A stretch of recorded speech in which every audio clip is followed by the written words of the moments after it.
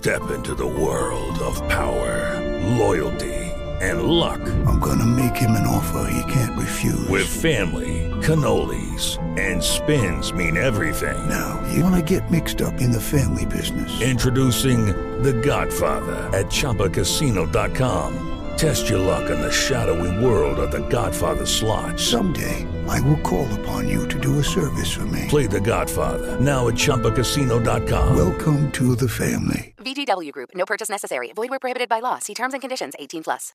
Blog Talk Radio.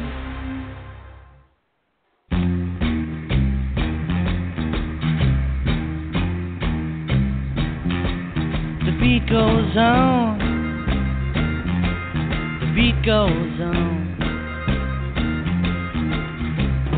Drums keep pounding a rhythm to the brain. La-da-da-da-dee.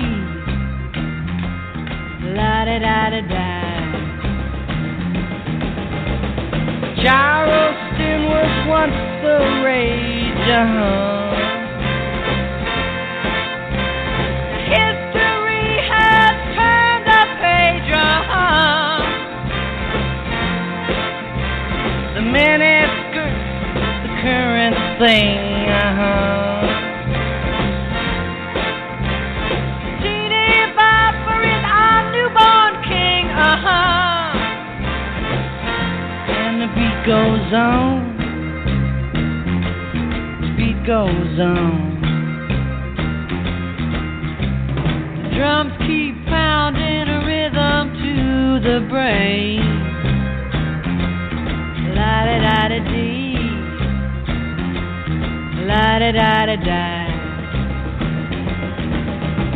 The grocery store's a supermarket. Little girls still break their hearts,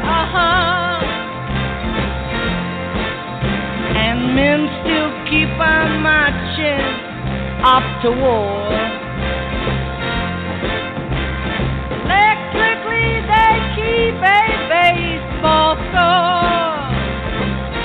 And the beat goes on. The beat goes on. Drums keep pounding a rhythm to the brain. La-da-da-da-dee. La-da-da-da-da. Grandmas sit in chairs and reminisce. Boys keep chasing girls to get a kiss. The cars keep going faster all the time. Mom still cries, hey buddy, have you got a dime? And the beat goes on. The beat goes on. Drums keep pounding a rhythm to the brain. La-da-da-da-dee. La-da-da-da-da. And the beat goes on. Yes, the beat goes on. And the beat goes on. And the beat goes on. The beat goes on. And the beat goes on. Well, good afternoon. It's Wednesday, and it's a perfect time, I would say anyways, for a cup of Joe. My name is Joe Grumbine, and I will be your host today. This is a show, it's a podcast, as we've mentioned before. It's an open forum podcast. But I want to be really clear about this show. This show is not just a random show. It's not just a show about whatever people want to talk about. This is a show about, by, and for a group called the Human Solution International. And there's a lot of folks out there that are movement-minded, movement-friendly, people that are legalize it folks. There's all sorts of folks out there that I would consider to be friendly folks, allies and whatnot, in some sort. However, the Human Solution International is a unique and special organization, and that's what this show's about. So, hold on a second here. I'm trying to do something a little different. And that's what this show's about. I'm not sure what. So, hold on a second here. I'm trying to do. There we go. We got the loop closed. And so it's all right. I realize that everybody's a little slow to get started today, and I will echo everybody's slowness. I didn't have any help building the show today, so you guys get to deal with what's inside of my brain today. I am sharing this right now on my public figure page, and then we can get started. I decided to do just one feed today, and this way I can spend my time with one feed instead of trying to look at two feeds. I think it's better. I think one of the values of doing a show like this is that it's real, it's honest, it's raw, and I've been spending a lot of time reflecting lately about myself, about my involvement in the effort to end prohibition, about the Human Solution International, about a lot of things.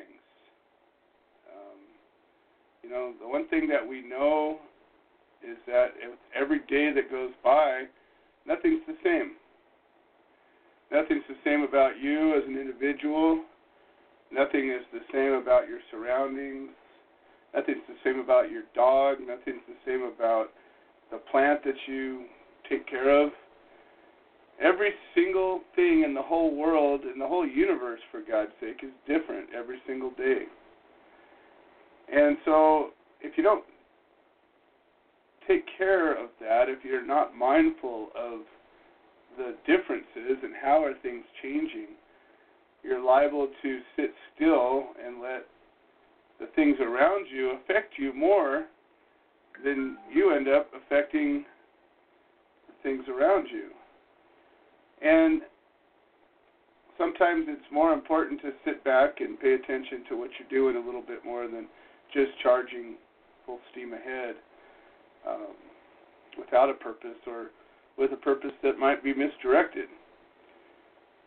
When you go and approach things from a long game point of view, you have to look at that target, the end game. And you have to look at it all the time, because if you set your course and you're not mindful of the things that change around you, sometimes your target can move and you sit still and you can miss it. And a little miscalculation from a long way away can miss something by a long way off. So today we're going to hopefully have a bunch of guests.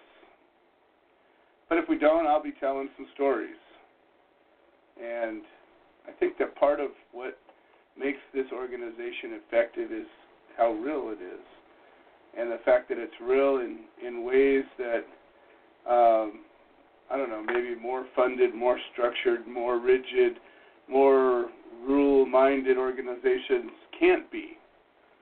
The things that the Human Solution International does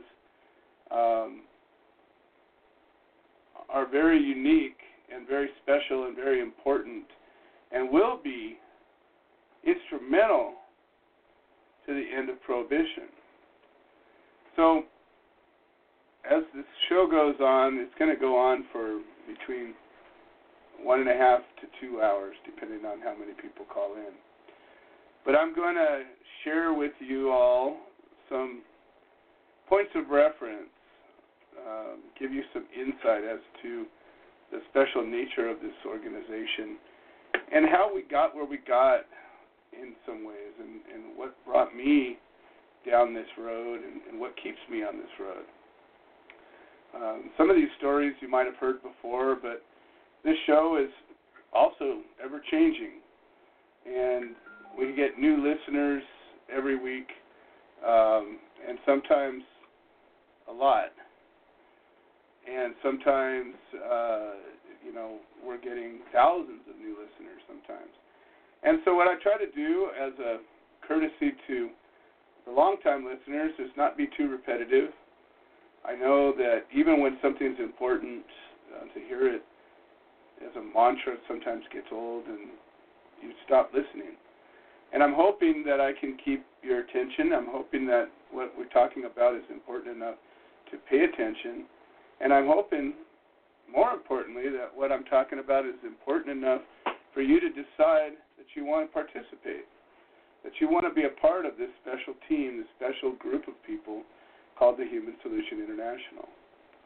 We're going to talk about some changes that are happening inside of the group, some changes that are happening outside of the group or that are happening as a result of the group. We may have some special guests. I believe we have an attorney that's supposed to be calling in from Ohio, and I've heard from several people that this guy Brian Unger is supposed to be calling. So hopefully he will be, and we can talk to an attorney who claims to have our best interest in mind. More often than not, my experience with attorneys is that they don't.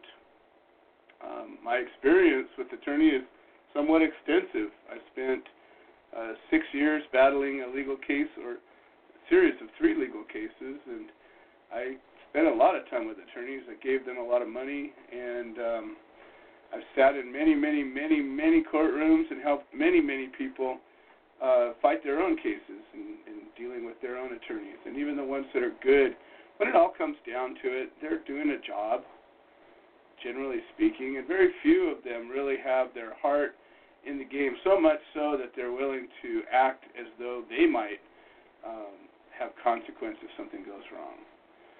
So we'll talk, if I get time, we'll talk about my case a little bit and what brought this organization to exist and what keeps it existing. So we have I think it's been now 7 weeks, and I'm supposed to have somebody call in that is the owner of a dispensary that's supposed to be calling in to tell us about what they're doing to support the end of prohibition.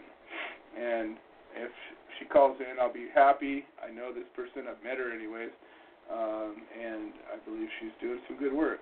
So what she's doing is very separate from the Human Solution, but very like-minded. So I certainly support anything that supports not only the end of prohibition, but the people that are victimized by prohibition.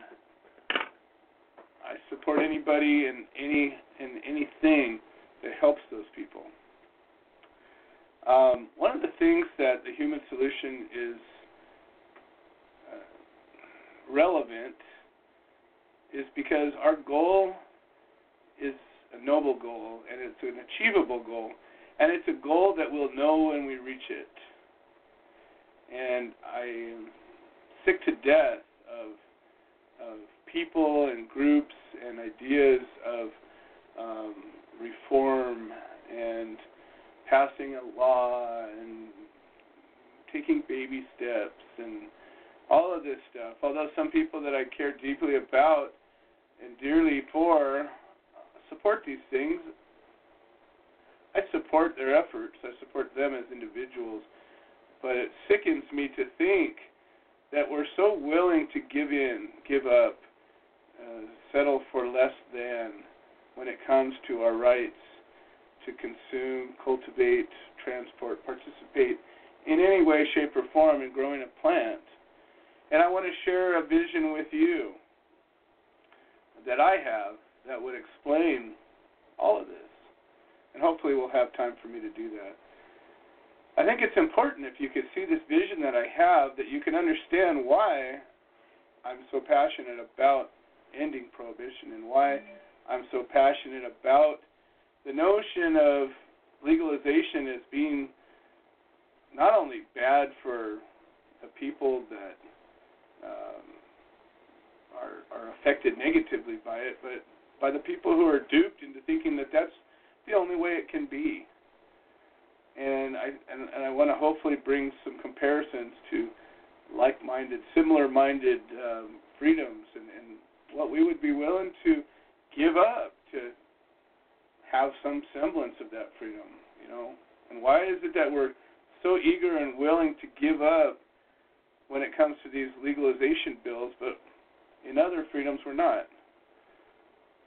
Why is it that something that can save our lives, that can help us in so many ways and can't hurt us and doesn't hurt us and won't hurt us, why is it that that's not important enough for most people to take this to the end game? And why is it that most people aren't willing to stand up and fight for it and risk their own freedoms?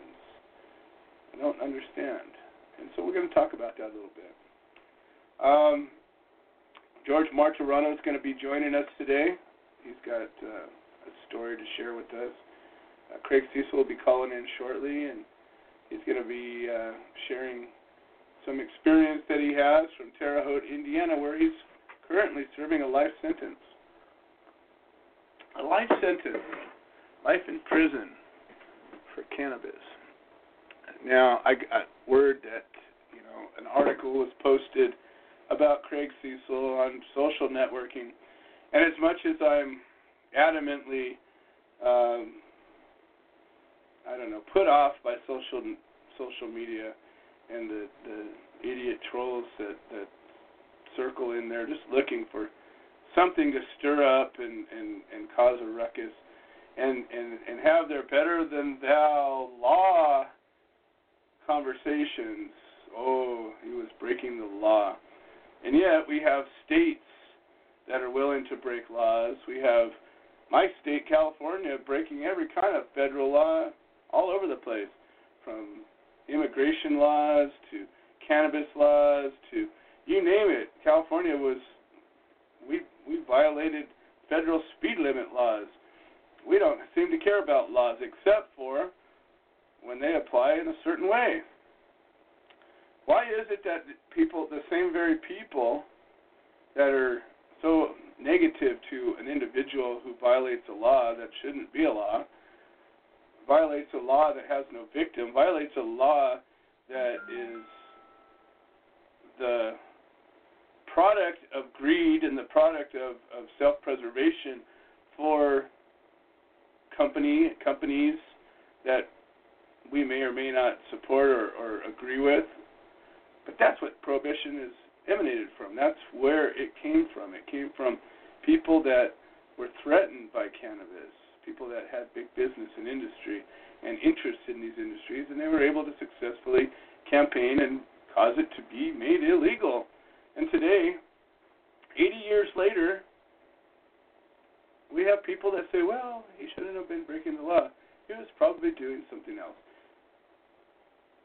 It's pathetic at best, and the fact that I'm giving it any attention on this show is unfortunate, but I just feel that Craig is a guy who is a good guy, and regardless of what your thoughts or opinions about him are, he certainly doesn't doesn't belong in prison, and especially not serving a life sentence. So, being as that he can't defend himself on social networking, I'm going to throw a few words in for him. That's where I'm coming from. So, before Craig gets on, I've got Glenn Keeling to talk. And Glenn is one of our rising stars out of Ohio. And Ohio is a funny place. We had somebody who used to be very supportive of the Human Solution International, lives in Ohio. And somebody who never was arrested, never spent any time in jail, and was very instrumental in the Human Solution International becoming a 501c3 and part of that whole evolution that brought us to where we are, part of our growth, part of our history, part of our existence. A good person. But today that we're growing and becoming very active, this person no longer is an activist, no longer has time for this, has family issues, family matters. But I can't help but wonder, this person, I'm sure, still enjoys cannabis. The family probably still enjoys cannabis, still is willing to participate in this very thing that we're fighting to end the battle against. I can't help but wonder, what causes a person to decide they're not in the game anymore. Wherein we have somebody like Craig Cecil who's suffering a life sentence for this. And I want everybody to understand that that's part of the dynamic that I deal with on a regular basis. I get phone calls, not every day, but several times a week from people that have cases, and they get told that the human solution can help them. But what they mean by that, or what they think they mean by that, is that somehow we have a free legal service, that we have a lawyer that's going to get them out of their mess. What they find out is that we're a group of individuals who have a lot of experience in the courtrooms, that we personally have either suffered cases or have supported people that have. We know these cases intimately, and we at very very least, we can support you from a personal standpoint. We know we have empathy and we have sympathy, and we can give you good direction. We can give you good guidance. We can't give you legal advice, as we're not attorneys, and we're most definitely not your attorney. But that in itself is something that nobody does. Nobody does. I'll share a little tidbit about my story that is why it's kind of so important that we do this. And when I got arrested for the first time, and the first of many times for cannabis, I did everything as right as I could do. I'll take a couple of steps back. It was 2006. My partner and I began to do the legwork to open up a collective in California. And we went to, 3 or 4 different attorneys to seek advice about the best way to do it. Because in California at the time, we had what we called Prop 215, and I believe SB 420 was already enacted. So there was legal grounds for there to be a collective, meaning that groups of people could get together and grow plants together and create things and share them amongst themselves. There was a model for there being a dispensary. In LA, there was already dispensaries. In the Bay Area, there was already dispensaries. Harborside, I think, was already in existence. The pre-ICO dispensaries of LA were already well in existence. So there was a model for this to happen. There was also a huge sort of gray market of collectives that had emerged. And when my partner and I decided to move forward in this arena, we wanted to be as protected as we could. We wanted to do this in the safest way.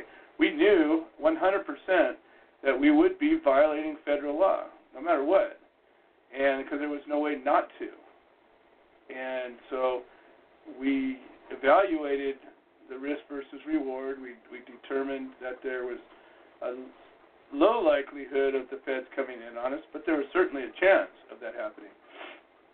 What we decided to do was, to play the safest route that we could.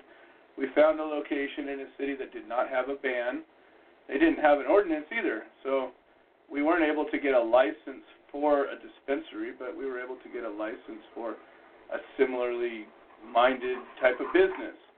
And again, we went to 4 different attorneys, I believe, and one of them was very supportive and said, yes, absolutely, the time is right, strike while the iron's hot, you can do this, you can be successful, and you can operate with impunity.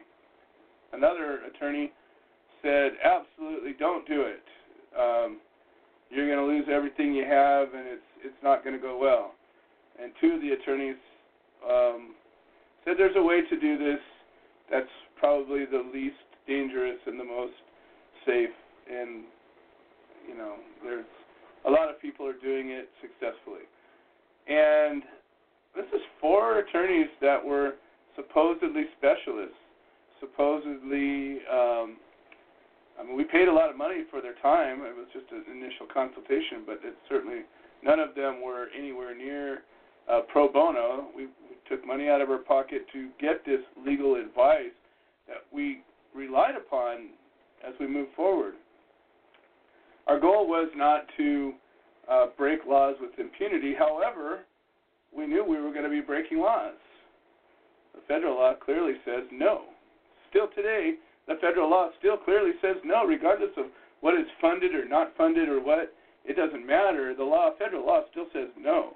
Controlled Substances Act has not changed one word, not one iota. And if you ever sit in a federal courtroom, which I have many, many times, I've watched every single person in every single courtroom get convicted, because that's what happens in federal courtrooms.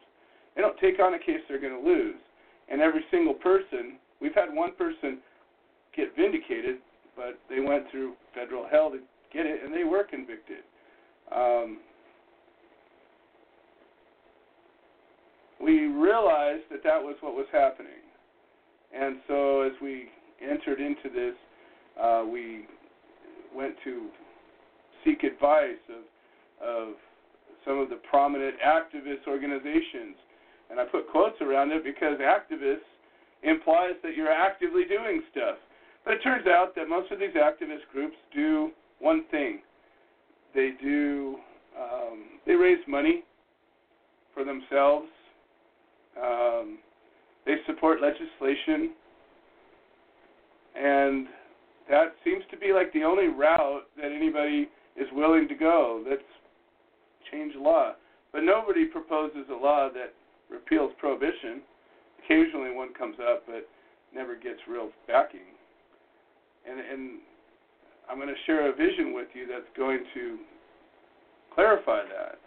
But there is not a law in the book out there anywhere that just repeals prohibition, removes the Controlled Substances Act, or removes cannabis from the Controlled Substances Act. It just doesn't do it. And so I had to find out the hard way that when I got arrested for the first time, we were building this collective, and we built it literally from the ground up, meaning building walls and installing cabinets and, every day putting another brick onto this because we didn't have any money.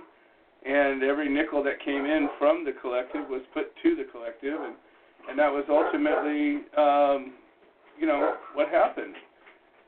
So when I got arrested for the first time, I was literally transporting all the medicine of the organization in my vehicle. I had a little Toyota pickup truck, and I was,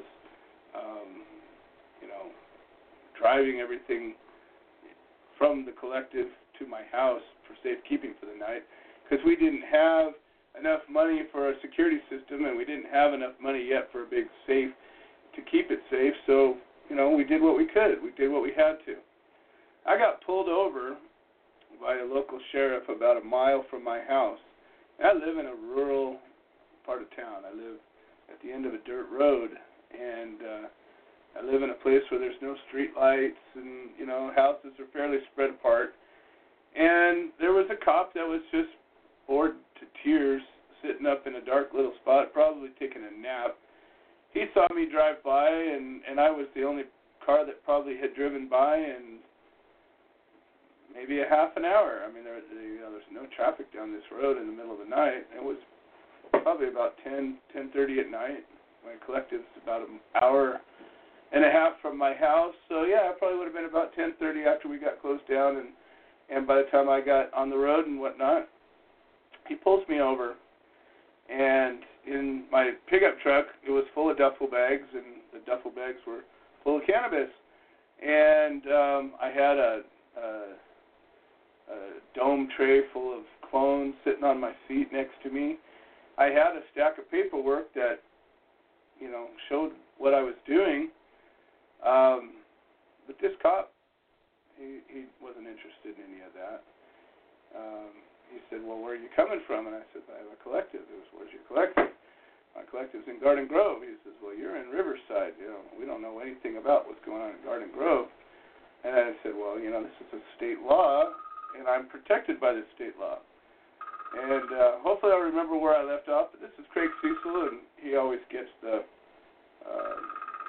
front. And so, without further ado. You have a prepaid call. You will not be charged for this call. What's calling from? Right. An inmate at a federal prison. This call is being recorded and is subject to monitoring. Hang up to decline the call or to accept. Dial 5 now. If you wish to... Craig Cecil, how are you doing today? Hello, Joe. Actually, things look... I'm standing next to a broken-out window, and it's a pleasant experience at the moment. It's, I don't know, in about the mid-70s outside with a breeze blowing right in through the broken window at me, and it feels good. Well, there's a few times a year where a broken window is your friend, huh? Yes. I guess it's not very often a broken window is good news, but at the moment it is. Well, there you go. We had a softball game this evening, and it was a fun one. All the heckling was good, and the arguments were few. So oh, that's great. It was great. A good experience.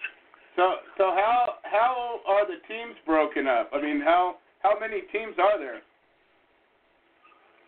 There's 5 teams. This is the cell block league right now. So the 5 of the cell blocks managed to put together teams. A couple of them had to join together to get teams. So there's 5 teams, and it ends up being a lot of fun, though, because sometimes it's like herding cats. You can imagine the personalities amongst prisoners, some of them violent, some of them pleasant, some of them from different gangs, but it ends up being more fun than not fun, I guess. Well, I would think that anything to break the monotony of being in a cell block would be great, and to be able to get outside and do something that is competitive and like you said, it's fun. There's nothing but fun about playing a game of baseball or softball, and so it seems like a great thing. Is there any sort of a I don't know, inter-facility games that ever happen? Somewhat, but these seem to go fairly well. As you know, I'm the commissioner, so I'm the one that gets all the complaints. But most of them say, are debilitating, so things seem to be working. So what was the score of the game today? 14-18 in a 7-inning game. Wow. Again, you can imagine it was another pitcher's duel. It was a defensive game. Yeah, I was going to say another pitcher's duel. Yes, it's kind of funny because, there was one ground ball that ended up being a home run. Oh, geez. A fielding errors. Wow. Well, that's the kind of stuff that makes for a good spectator sport, that's for sure. Oh, yes. It really brings a lot of humor that, everybody gets to laugh, So I spoke with an inmate by the name of Michael Thompson. He's not in a federal system. He's in the state of Michigan system, but he was doing a Viceland interview today just after I got off the phone with him. So I let him know about yours and some of the other interviews that had already been aired, so I thought that was kind of interesting. Yes. Viceland, from my understanding at least, is, if they have a slant, it seems to be in our favor. So I kind of like the sounds of that. Well, it's a show that goes after ratings like every other show, but they take on topics that are interesting, and anything that's criminal is interesting to people that are not criminals. And regardless of whether they're real crimes or bogus crimes or whatnot, it's still it's the other side of the fence. It's the world that most people actually lately more and more people have experienced, but it's certainly not an experience that the majority of folks have experienced. So it's they touch on the taboo, the forbidden stuff that people want to hear about, the train wrecks.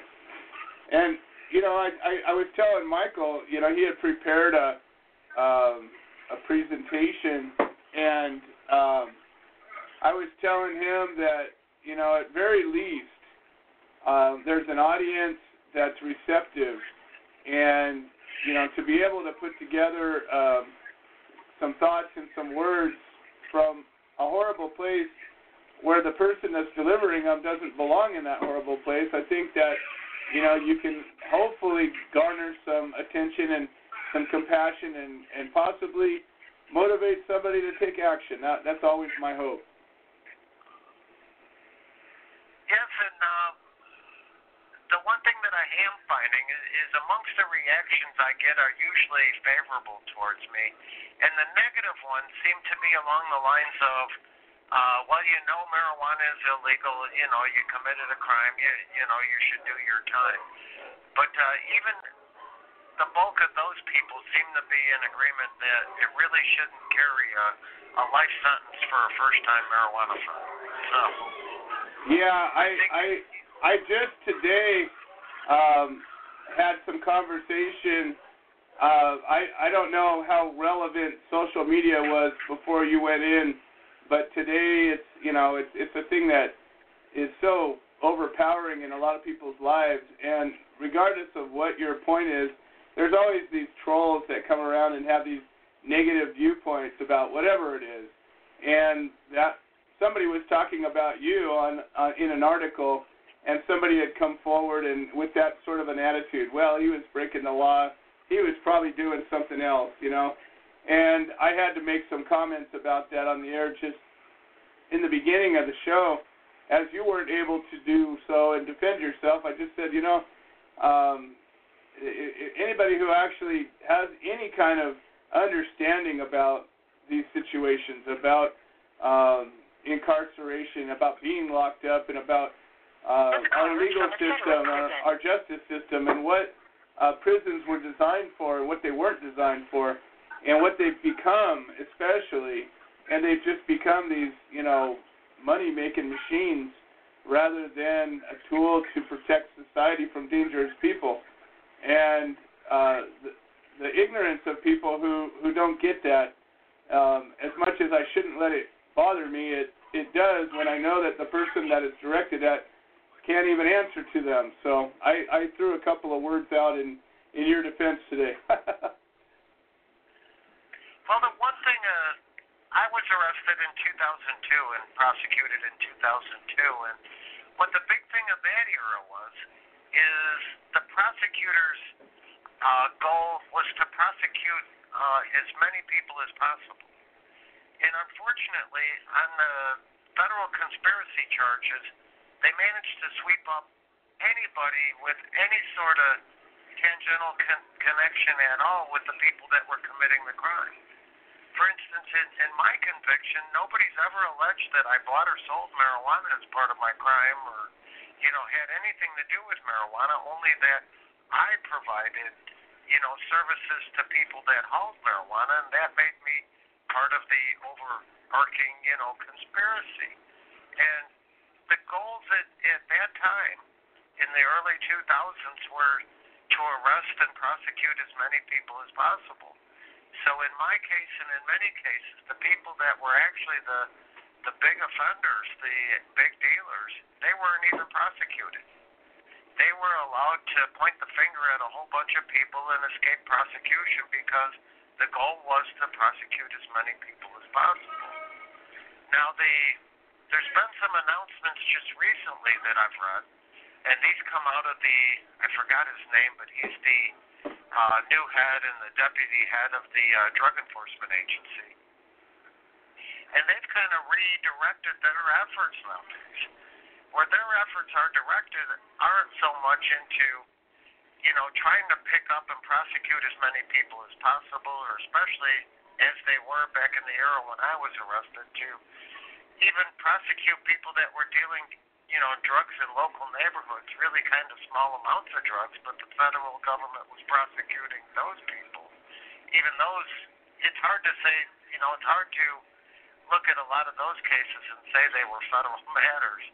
But irregardless, the changes that they've made now is the DEA has directed its efforts into going after the large organizations, and their primary focus is to go after the transfer of money and to find these large, dark web organizations that are especially distributing the fentanyl and the heroin and the prescription drugs that are killing tens of thousands of people in this country right now.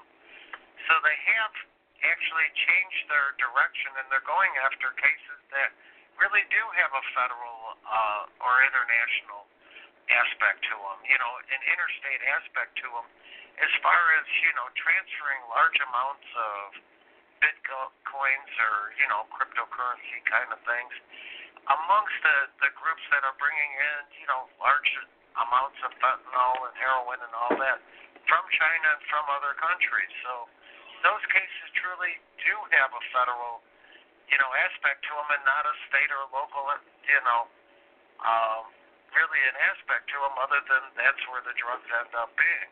But the federal government now is looking at prosecuting the big people in the dark web that are doing big things. It really takes a federal organization, a fairly sophisticated, prosecution to find them and root them out. You see the recent cases they're bringing are 100, 150, and 200 people, and they're all people that, are responsible. They can tie them directly to the deaths of people from these drugs, and they can tie them to millions or hundreds of millions of dollars. So they really have changed how federal drug prosecutions are occurring.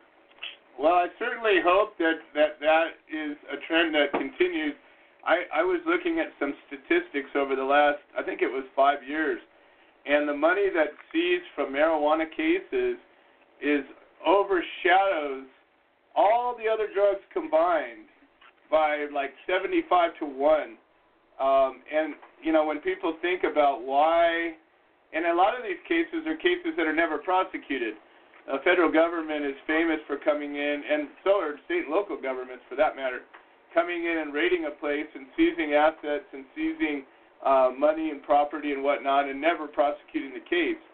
And I think that, I don't know that that's changing or changed or going to change, but hopefully the cases that at least are prosecuted are cases that truly have a victim.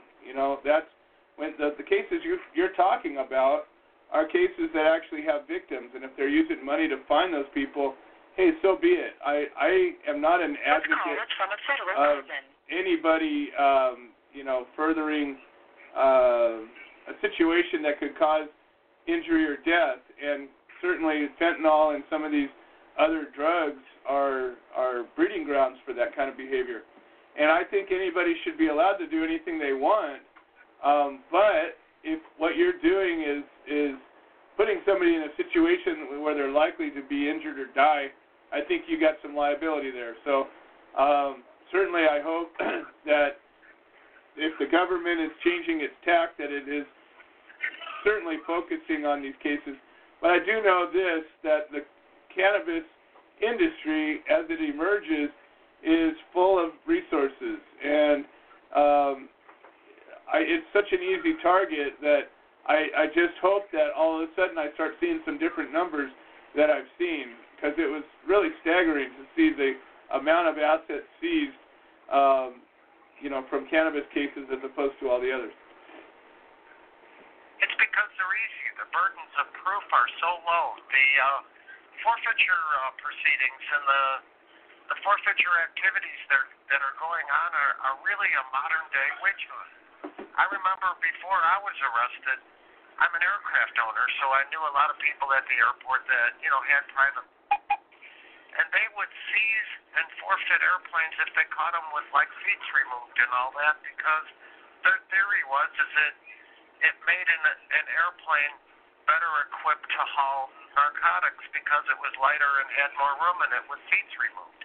It would I mean, these things are absurd, but it's what they're doing, and like you're saying, the goal is to reap as many dollars as they can, and it perverts our federal drug prosecutions. How many people are dying from marijuana versus, or even from money, versus how many people are dying from heroin and fentanyl and all that. But that's a second beat, Joe, and I hope our federal law enforcement can wise up and follow fentanyl and heroin and where people are dying, rather than marijuana people who make money supplying medicine to people. I couldn't agree with you more, and it's people like us that can make a difference, and our voices can be heard in the votes, and who we allow to represent us and who we don't allow to represent us. And I think, maybe one day we'll stop re-electing these idiots that have the campaign engines that trick us or lull us into continuing to elect them when they don't represent us.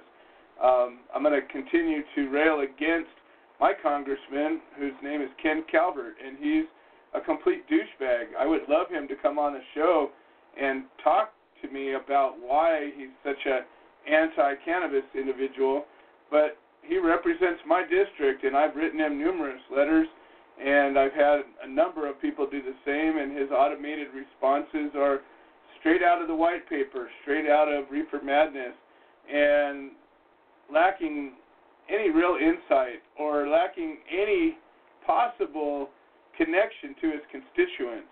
And I think that hopefully, I don't see it happening, but hopefully more and more people will start to wake up and realize that their congressman isn't representing them, and maybe look to a candidate that might not have that political engine, that might not have all the money behind them, but listening to what they say, maybe one that will address some of these issues, and maybe we get some underdogs in there that are willing to stand up to the system a little bit and make some real changes, because these little changes, passing these little bogus laws, are never going to get us the freedom that we deserve.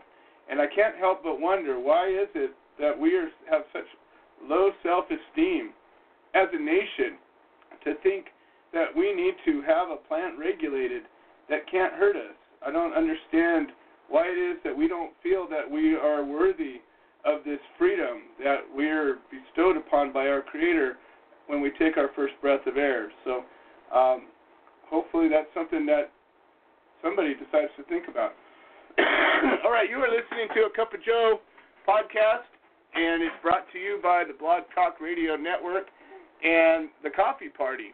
And in fact, currently it's the only show broadcast on the Coffee Party Radio Network, but sometimes there's a lot of shows that they produce.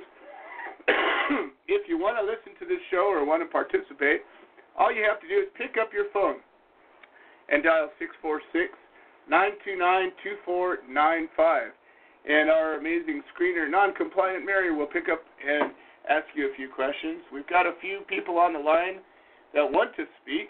We got Glenn Keeling on the line. He's a chapter coordinator out of Ohio. We have Creed, who does have a petition, who has been on the show the last few weeks, and he's going to be talking. We have Brian Unger, an attorney from Ohio, who's been going to be calling in, and now he did. So let's go ahead straight up to Brian, and apparently we have an attorney who has our best interest in mind and wants to get in and help in this, and I'm interested to hear what he has to say. Brian Unger, you are live on the air. Welcome to the show. How are you doing today? Hey, great. Good to be on. How are you? I'm doing fantastic. I don't know if you're aware, but the last caller, excuse me, sorry, I don't have a cough button here. The last caller was Craig Cecil, who's a man that's currently serving a life sentence in federal prison for pot. And he's one of the people that I've been supporting for over 10 years. And, well, no, it hasn't been 10 years. It's been about 7 years. And he was involved in Indiana. He had a truck repair company, and one of the accounts that he serviced was some people that were doing some smuggling, and they would, modify their vehicles, do their smuggling, and then they'd bring the vehicles to him, and he would fix them, having nothing to do with the smuggling whatsoever. But he was a guy that fixed trucks, and they got caught up, and he ended up taking the heat on conspiracy charges, and I think he was convicted in 2002. Here it is, 2018, and he's serving a life sentence without possibility of parole. Wow, I can't imagine that. That's so terrible. It was just that one charge, or was it kind of like a three-strike program? Yeah, no, there was nothing. There was nothing else. There was no victim to this. It was his role in repairing that got him with the conspiracy. Crazy. Life in prison, conspiracy. Now, what about the people that were actually transporting it? I imagine, did they go down as well? They're all free. Every one of them. Some of them did time. Some of them did a few years. But everybody rolled over and ratted on each other, and Craig was the only one that didn't cooperate with the government, and he took the life sentence out of it all. Oh, my God. Well, how could he? I mean, it sounds like he didn't really know what was going on. He was just fixing the truck. Exactly. All the other people are free today. It's crazy. Wow, that's so terrible. And, geez, the problem with that, later down the road is, let's say, marijuana is legalized in the state of Indiana. I'm not sure of its current status. I imagine it's not. One of the issues with this is that people in prison, they're not. They won't be pardoned, from a later legalization of a drug that they are sitting in prison for, unless the state legislature specifically writes that into the law. I think that's an issue. I know he's in federal prison, and who knows if the federal government is ever going to capitulate. I imagine it would take a majority of states to do that, to actually go ahead and legalize marijuana, which I think obviously should happen at this point. But yeah, wow, I can't believe that can even happen to somebody, to be sentenced to life in prison over a conspiracy charge. I hope, and I would hope some people are appealing for him or helping him to appeal that. He's gone through all of his legal channels. It's a really sad case because he was a contender for the clemency that was going on when Obama was doing that, but a prosecutor and a judge got in and kind of undermined his clemency petition and made it to where they basically forged his name onto a document and made it that he had accepted a lessening of his sentence rather than being qualified for this clemency, and it removed him from being able to to even be a contender for that, and he never had anything to do with it. And the thing that's even worse about all this is that he's not the only one. There are a substantial number of pot prisoners that are in there for only pot charges, and even without enhancements, without other charges, that are serving life terms. And a number, I don't know what the actual number is, but it's more than 50. It's a substantial number. Even today, after all these prison reforms, after all the things that have been going on supposedly with legalization, federal prison's still full of pot prisoners. But anyways, I know it. Yeah, go ahead. So your name is Brian Unger. You're an attorney out of Ohio. Why don't you tell us a little bit about your practice and about what brings you here to the show? Yeah, sure. So I practice mostly in Akron, which is Summit County. I'm a part of a small 3-man firm. It's the law offices of Warner Mendenhall. We are mostly we're kind of a do-all practice. We do some criminal defense, bankruptcies. We practice a lot in the Federal False Claims Act, so like whistleblower law, a lot of municipal stuff. I mean, we're just general.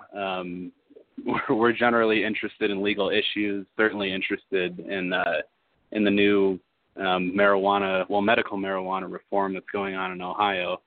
As far as it's certainly not our main focus, but we absolutely, would represent anybody who's facing some trumped up charges in the Akron area, and we love to help out where we can. So that's a little about me. Okay. Well, as far as experience with these cases, I know as much as there's been legislation making legal grounds for people to have protection, having an affirmative defense, having some sort of specific protection if they follow certain rules, we're finding that in Ohio specifically, I've got a number of people that are still, rogue sheriffs or rogue law enforcement agents are not agreeing with this law, and they're treating them as though they don't have these protections. And as you know, an individual, if they get arrested, whether or not they're guilty of anything, they're going to get treated like it for a while. They're going to get arrested. They're going to have their property seized. They're going to be given a bail maybe or not. They're going to have to go to court, take their time off of work. People lose their livelihoods. They lose, everything in the process of all of this. What are your thoughts about all of that? I agree with you. I'm not going to point any fingers specifically, but I've seen plenty of what seems to be vindictive prosecution, especially in a case like the gentleman who is incarcerated for life now, where you won't cooperate, where you actually want to stand on your rights and assert them to law enforcement. I guess there's a lot that can make judges and prosecutors angry, especially in the smaller town courts. A lot of people aren't going to get a fair shake there, and it absolutely is devastating. I mean, I agree with everything you said. Financially, you have to hire an attorney for a prosecution that can be very, very expensive to defend. It really is a drain on people. People will go as far as getting second mortgage out on their house to pay for a good criminal defense lawyer if they really have a lot of charges stacked up against them, and they don't get any of that back. If you win, you don't recover your fees. So it's I don't want to go too far in saying too much, but I absolutely agree with you. And in Ohio specifically, one of the big issues is this the private prison system, which from my understanding is quite the advocate to keep marijuana illegal. There are plenty of incarcerated individuals in Ohio that have done nothing but marijuana-related things, whether that's possession or, I've seen people get charged with trafficking for, with no real basis, just for having a small amount of pot. Maybe they were with somebody else or something about the circumstance made the law enforcement officer, or rather gave the law enforcement officer a basis to charge them with trafficking. One of the other things that I see a lot is, I don't know how much interest this is to the show, but Ohio is one of the few states where you can be where you can get a DUI or an OVI for having a very minute amount of marijuana in your blood if you consent to a blood test. And it's absurd. It's something like one part of the law is written to where 2 nanograms in the blood is chargeable as an OVI. So I've dealt with that issue a lot. Yeah, that's actually one of the tactics. That's one of the tactics that law enforcement is using in states that are quote unquote legal, and they're going after DUI type charges. And the problem with that, of course, is that there is no true standard that you can measure the intoxication of an individual outside of a subject or a somewhat objective physical test. And so, whether you have 2 nanograms or 2,000 nanograms in your blood system at any given time has very little to do with your level of intoxication, depending on who you are and what sort of tolerance that you have. And, it's just one of those things that, people, I'm not an advocate for legalization at all. I'm not an advocate for taxation and regulation and all of that. I'm an advocate for repealing prohibition. And as much as, people somehow feel that that's not reasonable, I think to myself, what if we were to take that kind of approach when it came to civil rights? What if we were to take that kind of approach when it came to, women's rights to vote? We only allowed them to vote on certain issues because, we don't want to upset everybody. Or this could go on and on. I could get deep into this. Why is it that everybody seems to be okay in minimalizing their value in this equation when it comes to the right to ingest or cultivate or deal with a plant that has yet to this date ever killed anybody? Right. No, I believe me, I agree. And, it's just the classic comparison to alcohol, as I think you discussed a little earlier with somebody, which alcohol is a very destructive drug, yet its use has been accepted. It's socially acceptable. Marijuana, for whatever reason, whether you want to blame the tobacco industry, the alcohol industry, probably mostly the alcohol industry, but it's for whatever reason very, very frowned upon. Yeah, there's a huge lobby against it, and it comes from multiple streams, obviously. But the point is, this doesn't seem that the American people have the stomach to take this thing all the way home and to demand the right the same way that they've demanded other civil rights. But not to digress too much, I have a lot of callers on the line and a limited amount of time. Is there a specific message that you wanted to bring to the show? I'm glad to give you the airtime, and I'm very glad to meet you. I know Glenn Keeling, who introduced you to me by name, is very supportive. So I just wanted to make sure that you do have an ample opportunity to get a message to us. Yeah, absolutely. I mean, look, I respect what you guys do. Keep up the fight. I obviously agree with your viewpoints on.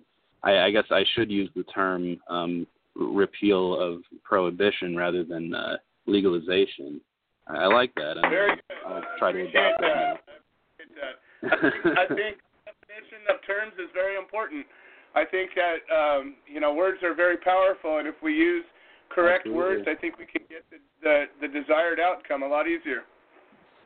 Yeah, especially in the legal world, words mean everything. Yes. So. Words are paramount. All right. Well, yeah. They're everything. Yeah. Right. Okay. Well, hey, yeah. Thanks for having me. Again, if I can shamelessly plug the firm, the law offices of Warner Mendenhall. in Summit County. We're in Akron, Ohio. Give us a call if you're in the area and you're having trouble or whatever. 330-535-9160. Beautiful. And how far outside of the Akron area are you willing to go? I mean, we'll go to Cleveland. We go to Columbus. We stretch pretty far. Beautiful. Well, Brian, I appreciate you coming onto the show, and a lawyer that has the spirit of something being right and wrong is hard to find. And I've dealt with a lot of lawyers over the years, and certainly as much as I wish we didn't need them, we do when it comes to these situations. Nobody's ever going to be successful, not ever, but seldom is anybody going to be successful trying to represent themselves in a criminal case. And so you have two choices: go to law school, learn it, or get a good lawyer. So I appreciate you coming on the show. And, if something comes up, I'd love to have you back. Absolutely. Thanks for having me. You bet. Okay, folks, Brian Unger from Ohio. All right, we got Chelsea Sotura from a California dispensary owner to give us a little talk about what she's doing. And the work she's doing is specifically helping inmates, and she works with hand in hand with Dee Dee Kirkwood, who's one of the Human Solution members and longtime advocates. And I met Chelsea at Dee Dee's place probably a year or so ago, maybe a little more, and she was going through her own issue, but she's got a license up in, I think it's Ojai, and she's actually doing something to help the folks that are suffering from prohibition. And I said I was looking for that person. It's taken me 7 weeks, but we got one. Chelsea, welcome to the show. It's great to have you here. Good to talk to you, Joe. It's been a while. Thanks for having me. It has been a few. So I understand you got yourself some roots laid down. It's in Ojai, right? Yeah, up in Ojai. It's a really welcoming city, and things have been going good. We opened November 2nd. It was exactly a year anniversary of the day I got arrested and raided, and we've been just chugging along ever since under a medical retailer license, and they're looking at opening up to adult use probably in the next couple months. Well, that's fantastic. But most importantly, I certainly want to talk about the work you're doing specifically to help those less fortunate than ourselves, and understand from Dee Dee that you've really stepped up in a profound way. Why don't you tell us a little bit about it? Yeah, well, Dee Dee has just been such an amazing source of support and inspiration for me since I've gone through a little issue of my own. Like you said, my charges are still pending. I've been waiting a year and a half for something to happen in my case. I've been told since November that my charges are going to be dropped. And so anyway, just kind of having a sense of reality that what I'm going through is kind of like nothing compared to what some other people have gone through. It's just really helped me keep my own problems in perspective. And when Dee Dee kind of told me about the work she'd been doing, writing letters to prisoners for so long, it just really touched me and inspired me, and made me want to participate in some whatever way I could. I mean, since this has happened, I've been financially sort of crippled myself. I'm still waiting to get my assets back out of civil asset forfeiture. And so I didn't feel like there's a lot I could do. But once I was blessed with a license and I found investors to fund my restart operation, I have enough space in the retail area. I'm like, of course I would do this. There's no reason why I couldn't or shouldn't or wouldn't. It's just Dee Dee's story and all the work she's done to just keep the focus on these people.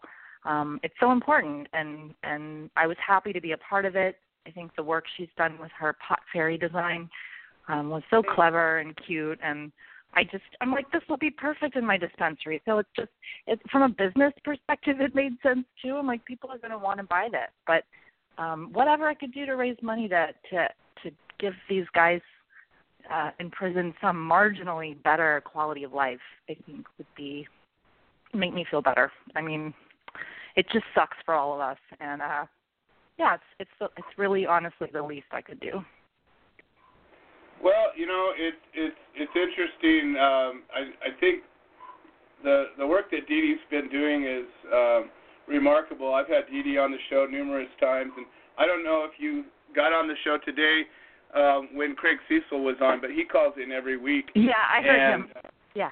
Okay, good. So, it's I've told people, one of the reasons I do this show is to bring awareness to these inmates, and every time Craig calls, he puts himself at risk of losing what little privileges he has in that place, and he puts himself at risk of being put in solitary, but he does it every week. He calls in, and he has that 15 minutes to share himself with the public, and I've always said, if I only had 10 listeners, I'd still do the show to give Craig an opportunity to talk to 10 people.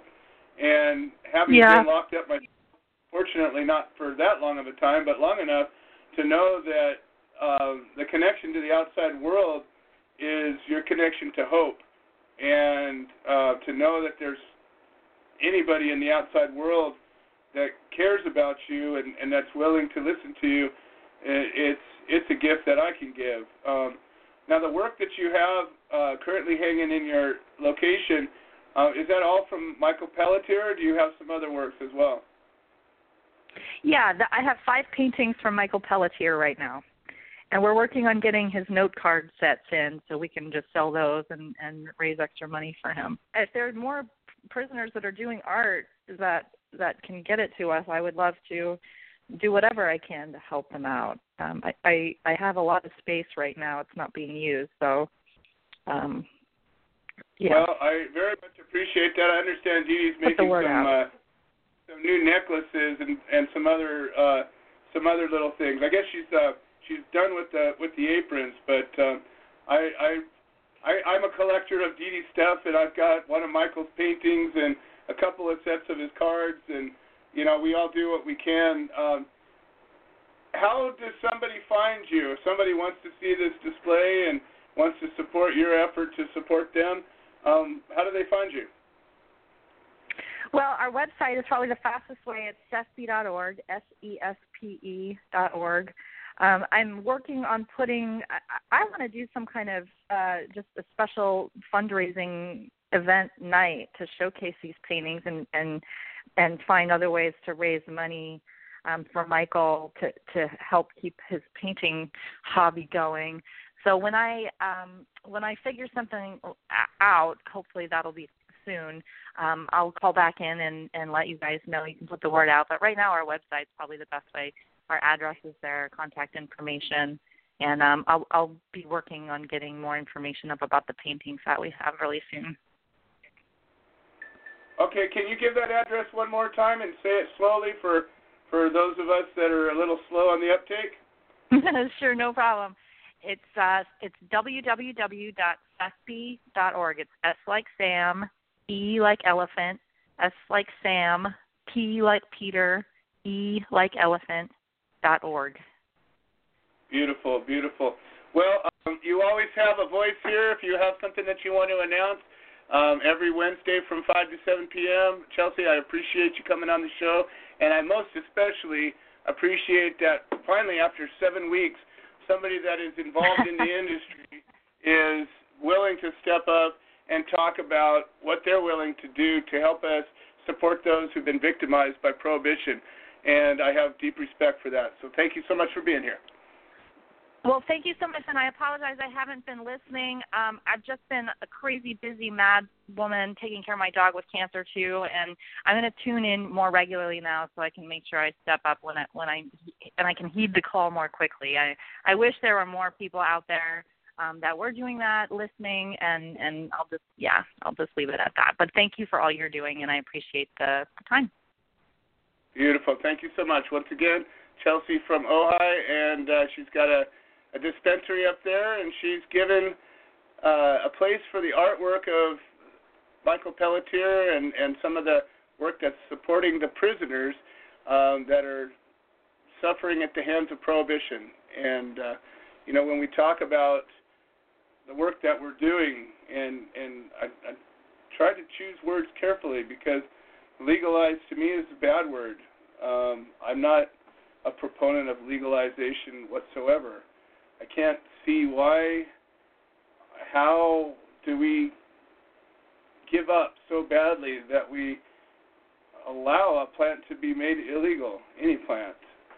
How is it that we gave up so entirely that we said, you can take away our rights to have a plant? I don't get it. I don't submit to it. I don't accept it. I didn't accept it. I've been charged with 27 felonies involving cannabis, and I stood up to every single one of them. And today I have no criminal record, and not because I cooperated. I never cooperated one bit, but because I stood tall and I stood my ground and I didn't give in and I didn't cooperate, and they finally gave in. And every one of us could do that because we're not wrong, and they know it. And they don't like it when we stand up, and they hurt us when we stand up, and they punish us for standing up. But if you have a little bit of intestinal fortitude and a couple of couillons, you can do it. And it doesn't really matter what your situation is. I've watched people that were feeble, and I've watched people die standing up. But they stood up proud, and they stayed standing up, and they didn't make it. But they got to pass with pride, and I tip my hat to them. So think about this, folks. I'm going to share a vision with you. Hopefully I'll have enough time today to dig into it, but I want to share at least a glimpse of a vision of what I see, why we do this. It's been 6 years since my case was or 4 years since it was dropped. 4 years. I haven't been fighting a case. And yet I feel just as passionate, maybe more passionate today than I ever did about ending Prohibition, because it's not over. And I could easily be back in that hot seat once again, just like any of us. And we think it doesn't happen, we think it can't happen, we think it won't happen. But it does, it can, and it could, and it might, and I don't want it to, so we can end it. All right, we got a bunch of people on the line to talk right now, so let's go. We got Mike Harris, but you know what? Glenn Keeling's been waiting for a while. And then we'll bring up Mike. Mike's got an update. We had a raid in Adelanto, and the FBI came in and raided the mayor's office, and it was tied to some corruption regarding cannabis. Imagine that. So let's find out what's going on. And we got Pete Yapel on the line. We got some exciting stuff going on in New York City, and we got Tom Corby, of course, with the NorCal report. So we'll see if I got time to continue my thoughts or not. We got a lot of folks saying a lot of things. So we got Glenn, then Mike, and we'll go on from there. Glenn Keeling, welcome to the show. Always glad to hear your voice. Hey, Joe. Thanks for having me on. How are you doing this evening? I'm above ground, breathing, and currently out of custody, so I'm doing fantastic. Right on. That's a great thing. Man, I'm really glad that Brian got a chance to call in and talk tonight, and it's good to know that, in this fight of re-legalization, that there is people that is in the law enforcement area that do absolutely support this, especially coming from attorney's aspect, that does support, and it's not, we can't it would be re-legalization is really what it would be. But we need to decriminalize it, deschedule it, before we even attempt to legalize it, because legalization, we're all seeing it now that just because they say that you're in a legalized state, it really doesn't mean shit. It doesn't mean nothing, because law enforcement is going to do what they want, when they want, and it's not going to matter how far in law walking the line that you're doing, they're going to do what they want, and it doesn't matter. We need to reschedule this and decriminalize straight across for everyone, everywhere, to give everyone a fair chance. Our choices of words are so important, and when people talk about legalizing, I say to myself, it's like legalizing rainwater. Okay, there are places in America where it's illegal to gather rainwater. Well, you know what I say to that? Who the hell are you to tell me what I can do with rainwater that lands in my yard? But there's places in America that say, no, you don't get to have that rainwater. It's ours. And if you take it, you are committing a crime. And thus that rainwater would be illegal. That's bullshit. I'm sorry. You can't take something that comes from the sky or comes out of the ground and say it's legal or illegal. It's not something that you have domain over. How does anybody have domain over the rain? But yet we've allowed that to happen.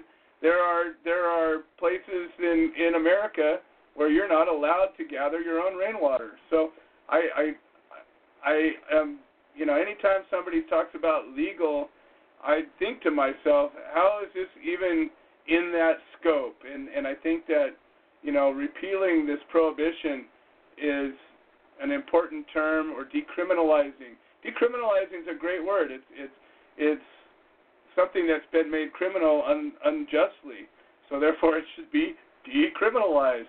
That's a great way to put it. Repeal, abrogate. There's all these words that are accurate, but legalize to me is certainly not an accurate use of term.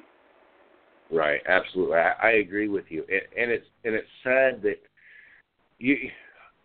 that the government will put restrictions on nature.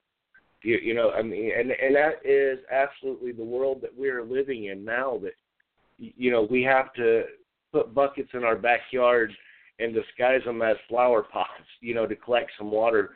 It's a shame. It's absolutely a shame that we have to live the way that we're all living now. And it seems like, a lot of us are fighting for a difference, but it seems like a lot of people are just okay and settling. They're okay with the way that they're living. They're okay with having somebody tell them, what they can take, when they can take it, and how they can take it, what doctors to go and see, what items to buy. And it's coming to, it's horrendous, the way that we're treated in a free America.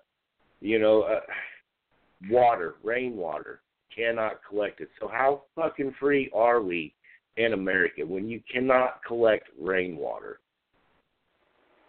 I couldn't agree with you more. It's funny, we were just discussing something yesterday that I'm not going to reveal yet on the radio, but in about a month or so, less than a month, we're going to have a really cool thing happen on the East Coast, and I'm more and more excited about it. And how it plays out really isn't important, but what's important that we're going to be making, we're going to be breaking some ground on the East Coast in the next 3-4 weeks, and I'm really much looking forward to it. So I understand we had one of the defendants that has that case that's been on here was on earlier, but he dropped off. You want to give an update of what happened in the courtroom? I did see a picture, a court support picture. I'm my hat's off. I'm proud to see us standing together with our brothers in arms. Glad to see those ribbons being worn proudly, and I know that we're going to have the desired outcome once again. And it doesn't matter where we are, we're going to have that desired outcome. But why don't you tell us what happened? Their bonds were continued as they were, and of course, they were given another court date. So it's gonna end up for them the same way it went with Peggy and I, and it goes the same way with almost every case that people that fight it. They're going to keep taking them back to court, taking them back to court, taking them back to court, trying to wear on them. But they got another court date set for next month on the 12th. They're in Toledo in Lucas County. So, yeah, everything is pretty much continued the same way it was. Their bonds were continued. They are free. They're able to move about and do what they want and do. All except for one defendant, Amanda, who is incarcerated because she was previously on probation when she got this case. She is currently being held down there where she's from home. But everybody else is out. Got another court date set for them. And it sounds like the doctor showed up for them. There was a few other people, like I was saying, I had kind of given a little update, but there was a few people from a few other groups. Chad Thompson, formerly from Normal, Ohio Normal, was there. Rhonda, I did not catch her last name. Agard, I think, Rhonda Agard showed up there, which was really nice that they had some court support either way it went. But yeah, listen, we will go and stand with anybody anytime and fight with them and for them, but we cannot do this unless you contact us. The easiest way to contact me is to find me on Facebook, Glenn Keeling, pretty easy to find, or you can give me a call at 419-863-0498. Pretty easy. Excellent, Glenn. And I'm hoping that the one defendant that we spoke with last week, I'm hoping that his wife or girlfriend or significant other did end up contacting you guys. It sounded like she really needed to talk. Yeah, she got a hold of Peggy, and they were able to talk, and I guess they've been talking quite a bit. So it's nice to have somebody to talk to about this, that's been through it, and that kind of knows what to expect and how to expect things, and they kind of give you kind of support. So, again, reach out if you're going through, and it doesn't matter whether it's a drug-related case. If you're going through any kind of case or any kind of anything, reach out to somebody and ask for help, or even just to ask to talk, and it really does a lot of good. I couldn't agree with you more. I had a conversation a couple of days ago. A woman called me up from Florida, and her son was from Oregon, and he was currently in custody in Georgia. And apparently he was hauling some weight from Oregon, and somebody tipped off the local law enforcement. He got pulled over, and he's facing trafficking charges. And it was a difficult call because sometimes there's a lot that I have to offer legally, meaning there's defense strategies and whatnot, and sometimes all there is a little bit of empathy. To be able to say, I know where you're going through, I know what's going on, and give them at least something that they can cling on to give some hope. And I spoke with this woman for probably 20 minutes or so, and when I was done, it's going to be a difficult case, and her son's probably going to take a plea deal, and he may end up doing some time over it. It doesn't matter where this guy stands with the law. I don't care if you broke the law or not. They're bad laws. They're all bad laws. You should be able to drive 1,000 pounds across 20 states if you want. It shouldn't matter. But the fact is it's going to be a difficult case to beat. It wasn't 1,000 pounds, but it doesn't. My point is it doesn't matter. And the thing that she said was, I appreciate that you took the time out of your day to listen to me, and you've given me at least a little bit of hope, and the fact that she can call me back, and her son's girlfriend is supposed to be calling me as well. That's a big part of what we do. A lot of times people call me up and they're like, oh, I heard the Human Solution can help me out. Well, what do you mean by that? I don't mean to be an asshole, but what most people mean is, can you give me money, or do you have a free lawyer? And the answer to that is probably not. But if you actually want to dig in and fight, and if you actually want to dig in and be part of something that's real and part of something that has people that selflessly give. I mean, remember, we're an all-volunteer organization. Every single one of us do this because we want to, do this because we feel it's important.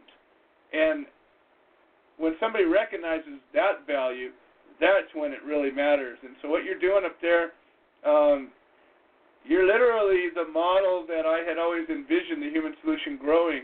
You had a case, you reached out to us, we did what we do in the same way, and then you've taken it and you're doing it now for others. And that was always the idea. Yeah, that was always the model. And yet, so seldom does it happen that way. Right. Yeah. You know, I can't help but to, you know, reach out and help others, you know, because I'm telling you, you know, if you've said it, I've said it, and it's been about, if you want to alienate everybody around you, catch a drug case, and you will find out absolutely how alone you really are. You know, and at that time, you need people. At that time, I needed people. The Human Solution International group was there for support, man, and picked me up and helped me out a lot. My wife helped out. You know, I know how it feels, and it's really crappy, and it really sucks. You know, and it's just sad that other people have to go through this. So we're going to do what we can to help everybody that we can. I mean, that's just what it is. We're going to help where we can and how we can. But we cannot do it unless somebody reaches out and asks for help. Well, you're absolutely right, and I appreciate you being there, and I look forward to the 6th of next month, and I'm not going to say any more than that right now. Right, absolutely. So, all right. Glenn Keeling with the Creative Care Beacon chapter of the Human Solution International from Ohio, leading the way, walking the walk, and doing the good work. I appreciate you being here. Thank you, Joe. Thank you very much for having me on. You guys have a great evening. You betcha. All right, we got Mike Harris up next. Mike Harris is a sitting board member of the Human Solution International. He's part of our media team. And Mike has been instrumental in getting a lot of these stories of cases that are coming up, cases that we've ended up supporting, and getting them to be seen on a broader scope. And many of these cases, he's been able to really tap into a social media network and even tap into some of the mainstream news on a couple of occasions. Mike's also been an avid court supporter. He's always been there when we needed, when somebody locally was standing up to fight for their rights. Mike was always there with us. So we appreciate him being a part of this, and he's got a story to tell today. Mike Harris, welcome to the show. How are you doing today? Oh, good, Joe. Just sitting here letting my cat bite my hand because he likes playing that way. Well, hey, some cats are just like that. Yeah. So, yeah, anyways, I live in Southern California, and about 40 miles, I guess, north of Joe, as the crow flies, something like that. And about an hour north of me is a town called Adelanto. And they kind of figure significantly in California's evolution in allowing cannabis businesses. They were the first in the state to say, the city would say that, yes, we'll allow cultivation, in our town. And they, and according to, I guess, back when they had still Prop 215, if the city said it was okay and they got a business license from the city, the state wouldn't intervene. And the state pretty much had worked on their own crafting of their bills. This is before even 64 was passed. But anyways, Adelanto, gets cultivation people, and there's just a huge land boom going on in Adelanto in the last couple of years.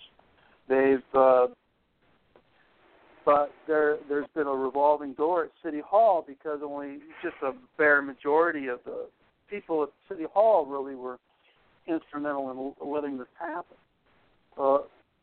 We fast forward to yesterday, excuse me, and the FBI is reported to be raiding the mayor's home of Adelanto, a guy, Mr. Kerr. And they got a picture of him in the Victor Valley Press, doing the perp walk handcuffed. Later on, I find out they didn't arrest him, only detained him while they were clearing out his house from all of the stuff that they wanted, computers and records and whatnot. Yeah, as the FBI does. Of course, they were there with their flak jackets and automatic, military-style rifles as well.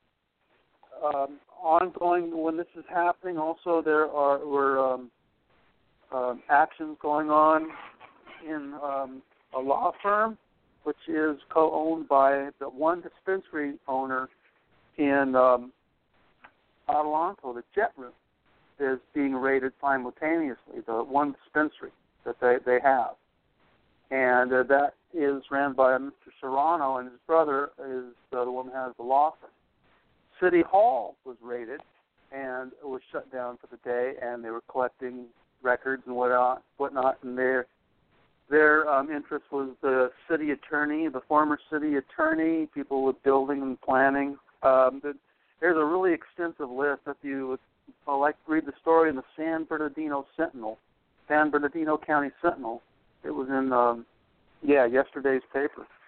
You can get it online, so it's really easy to look up. But it was like a red wedding in Adelanto, I kid you not. And then later I heard that the DEA was also at the dispensary. So the news was reporting it pretty much as a corruption case, but not, say, a crackdown. Although anytime the federal government is involved, you have to assume that maybe because Adelanto was the first in the state, and Jeff Sessions has just been itching to find a reason to, or a way that they use a corruption angle to go after this city. And now, and it's quite likely, that the mayor and the people involved, maybe that they weren't reporting taxes, or maybe that there was a big graft going on, a big shakedown with people that would try to either, buy property or would want to apply for the license, because you can't get a state license without a local license. Anyway, so yeah, it was a bloodbath, and but no arrests were made. But they were sealed warrants, so there's really no way of really knowing exactly what's going to happen yet. It's going to be like waiting for the other shoe to drop, and that's kind of like what I picked up on it, just reading the news and then hearing from some contacts that I've gotten in Adelanto that were somewhat happy about it happening, because they want to have a dispensary, but they're claiming they've been shut out the whole time from Adelanto. So, there's a bit of skullduggery afoot in the story. So that's not surprising, as Adelanto is actually a prison town. Previous to this boon of cultivation, which is kind of funny because I'm somewhat familiar with some of the players that are setting up these cultivations, and they've actually been stymied by a lack of available power to turn these projects on. But there's a federal prison in Adelanto, and it is one of the, that's really, prior to this, a couple of truck stops at a prison is about all that town has ever been good for. So it's not surprising that there's jockeying for this grab of resources that I don't know. Aside from solar power, I don't know what else could possibly come out of a place like Adelanto. Well, they do have actually solar power before. They probably one of the earlier ones to have a solar field, but that's still farther down at Four Corners. No shortage of sun out there. But when George Air Force Base closed up, that kind of sealed the fate of Adelanto, and it's been taking a long time to die. And this outreaching to get cannabis business there, really, I guess this was the first time in 8 years they had they were in the black on the books, but maybe there was more than just the color in the books. If you know what I mean. I do. Absolutely. Well, Mike, as always, I appreciate it's a cautionary tale, because too tempting with the power that they have, and I don't think it's really that unusual of a story that is probably, except this one's being played out in the public. And it's a big deal when the federal government steps in and raids, a legally registered by both municipality and the state, and then the FBI steps in. But it's not really, shouldn't be unexpected, because I think it was about 6 months ago, a former councilman was arrested, and he's still behind bars awaiting his time in court, because they got him on an FBI sting of accepting a bribe. They're saying he would help somebody get a dispensary. So, the government has been looking at this for a long time.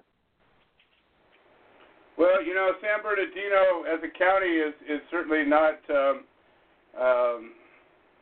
immune from any of this. Aaron Sandusky, you were there during his trial, and one of the issues that Aaron had was, there was some local corruption going on, and the FBI was involved in that long before he was ever raided and charged with this.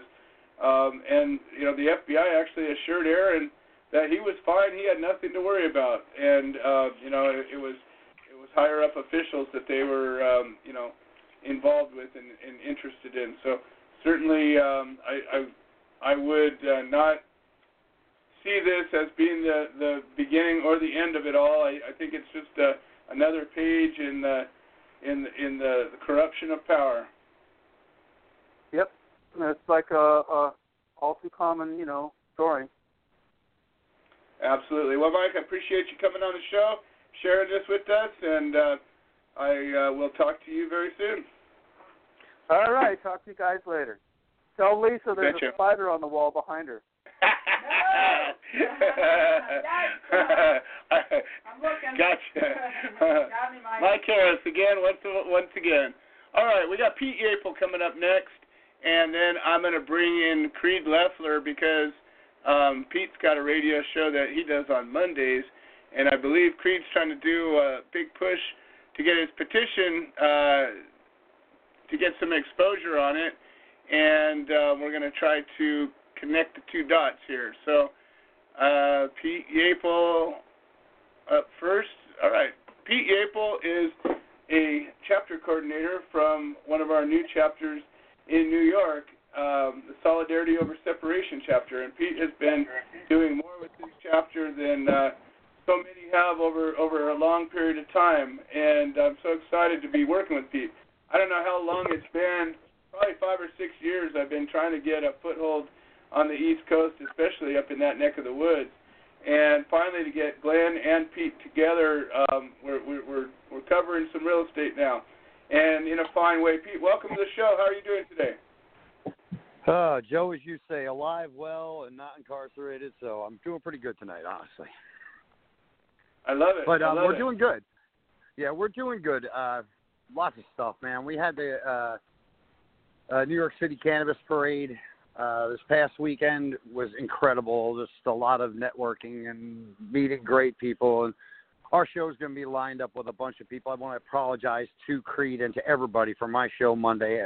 My computer, I got a brand new computer, and then there was something wrong with the operating system, and it didn't end up getting fixed till the next day. So I couldn't put my show on Monday. But in our walks of the city parade, we were lucky. We ran into Dana, and it was nice to see Dana Beal there supporting, the Human Solutions with his solidarity ribbon on. It was great to see him and speak with him and, and get feedback. He said he had people at his case as well while his last court appearance, which made me happy to hear. And, I gave my card extended, any help while he's here as well. But while we were there, we got to march with a group, the Capital District Cannabis Consortium, from Albany, and it's a like group as the Human Solutions and such, as they are all incarcerated people. This is a group of people that have all been incarcerated or been affected by people that have been incarcerated by the plant, because of the plant. And it was great to meet them. And in meeting this young lady, Kim, I had the pleasure of meeting another gentleman, Joe Barton. And Joe Barton is the Joe Grumbind of, like, New York. He's like the Godfather here, you know, like he was the first one in the 70s that got busted and has been fighting, and, you know, and he's been standing up for people forever. And Joe's a funny kind of guy, you know, like no internet, no nothing, because, you know, he says, I'm a cannabis terrorist, man.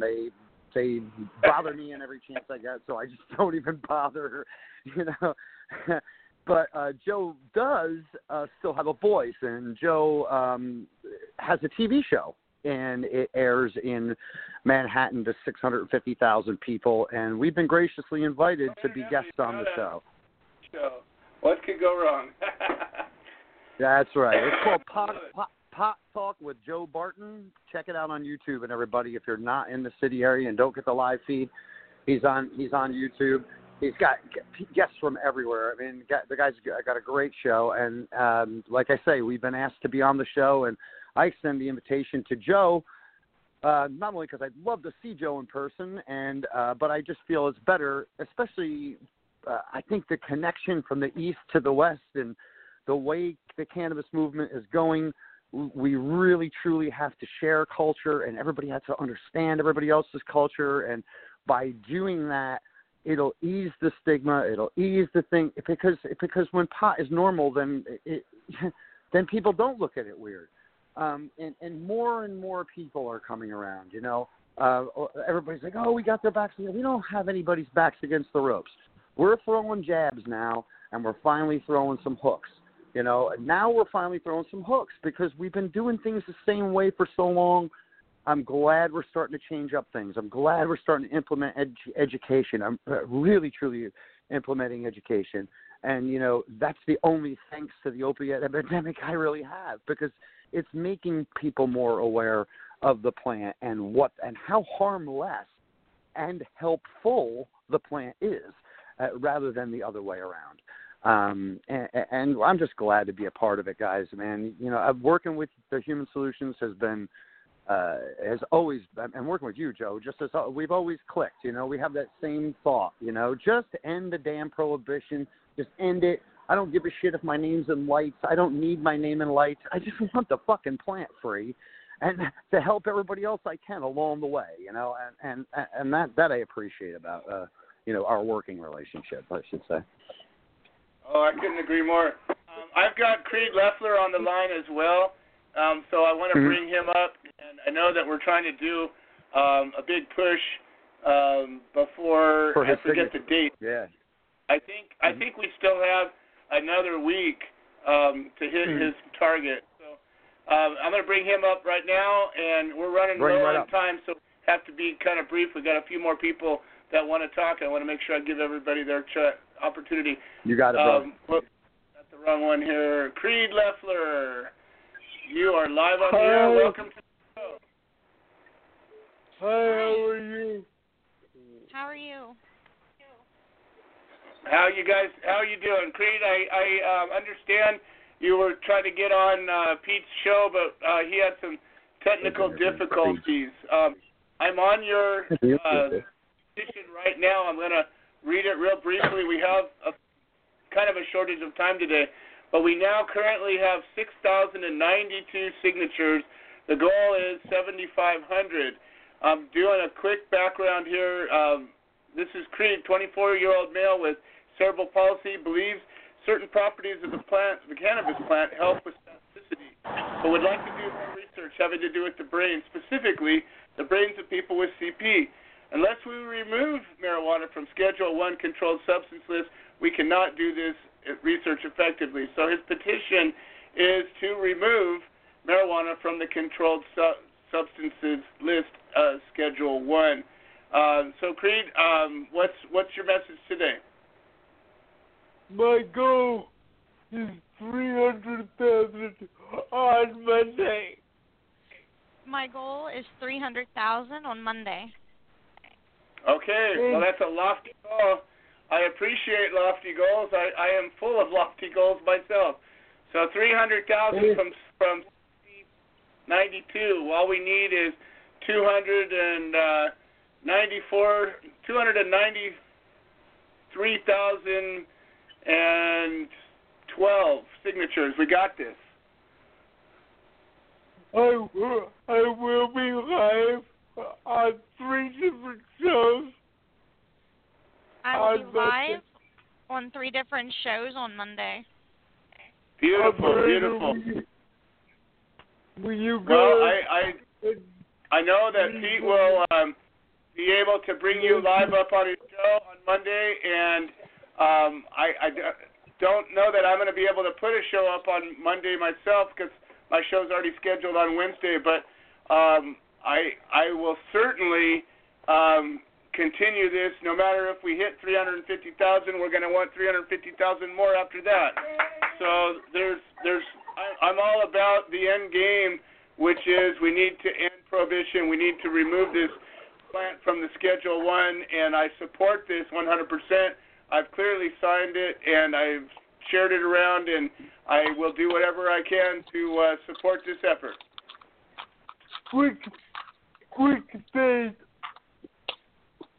Back to what you said earlier. Normal helped me once, but they won't help me again because their goals don't align with mine. Well, you know what? The Human Solution International and all of the organizations that we do work with, our goals do align with yours, and our goal is to end prohibition entirely. So I know there's a lot of groups out there that have different agendas, and you know what? There's people inside those groups that are supporters. We do the best we can with what we have to work with, and we make alliances wherever we can. So I don't disparage any other group, even if I don't agree with them. But I certainly support those who support our mission, which is to end prohibition entirely. So, Creed, I hate to cut you short today, but I've got 8 minutes and 4 callers still to go, and I'm going to need to move on. But I certainly always welcome you to join the show, and I know that Pete will certainly make a spot for you on Monday's show. Absolutely. Okay. Thanks, Pete.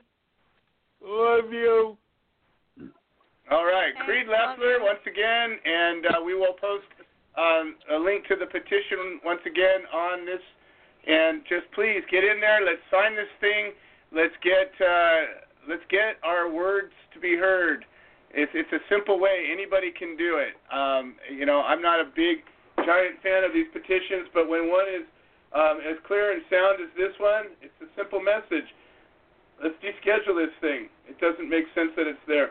All right, Pete. Well, again, we are running low on time, but if anybody wants to help out in New York, how do they get a hold of you? They can find us at CannaWeTalk42 in the small letter O.com.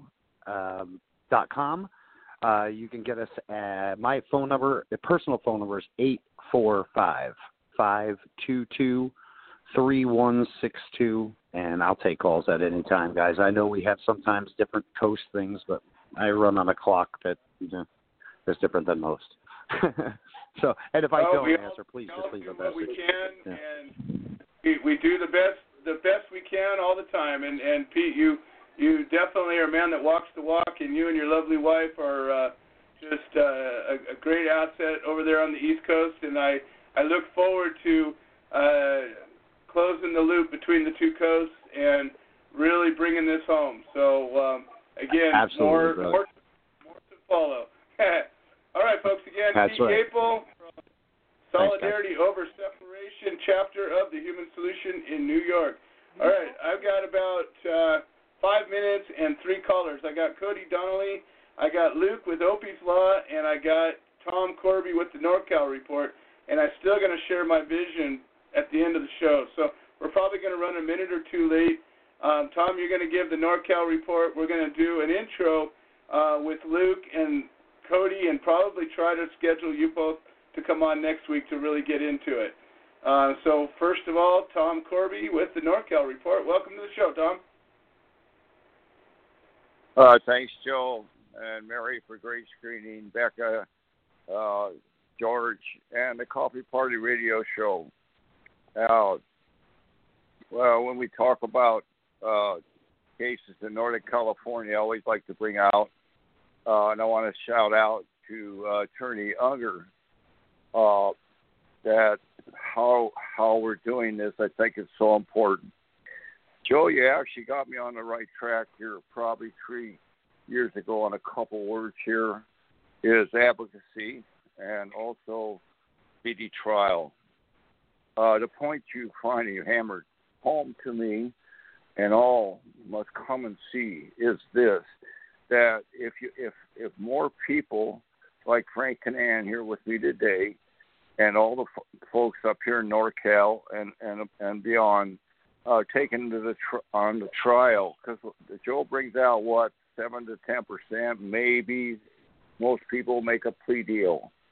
And the reason for that is, and Attorney Unger will certainly agree, when a defendant is in jail or just gets out, they need advocacy. They just need some right directions. I don't really believe they have to pay a big sum for an attorney right off the bat.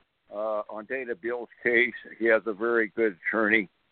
He only paid $5,000, and he's already done really good work. Got the discoveries, filing on time. On the other hand, Nick Moran, we talked about his historical trial acquittal here in Butte County when he first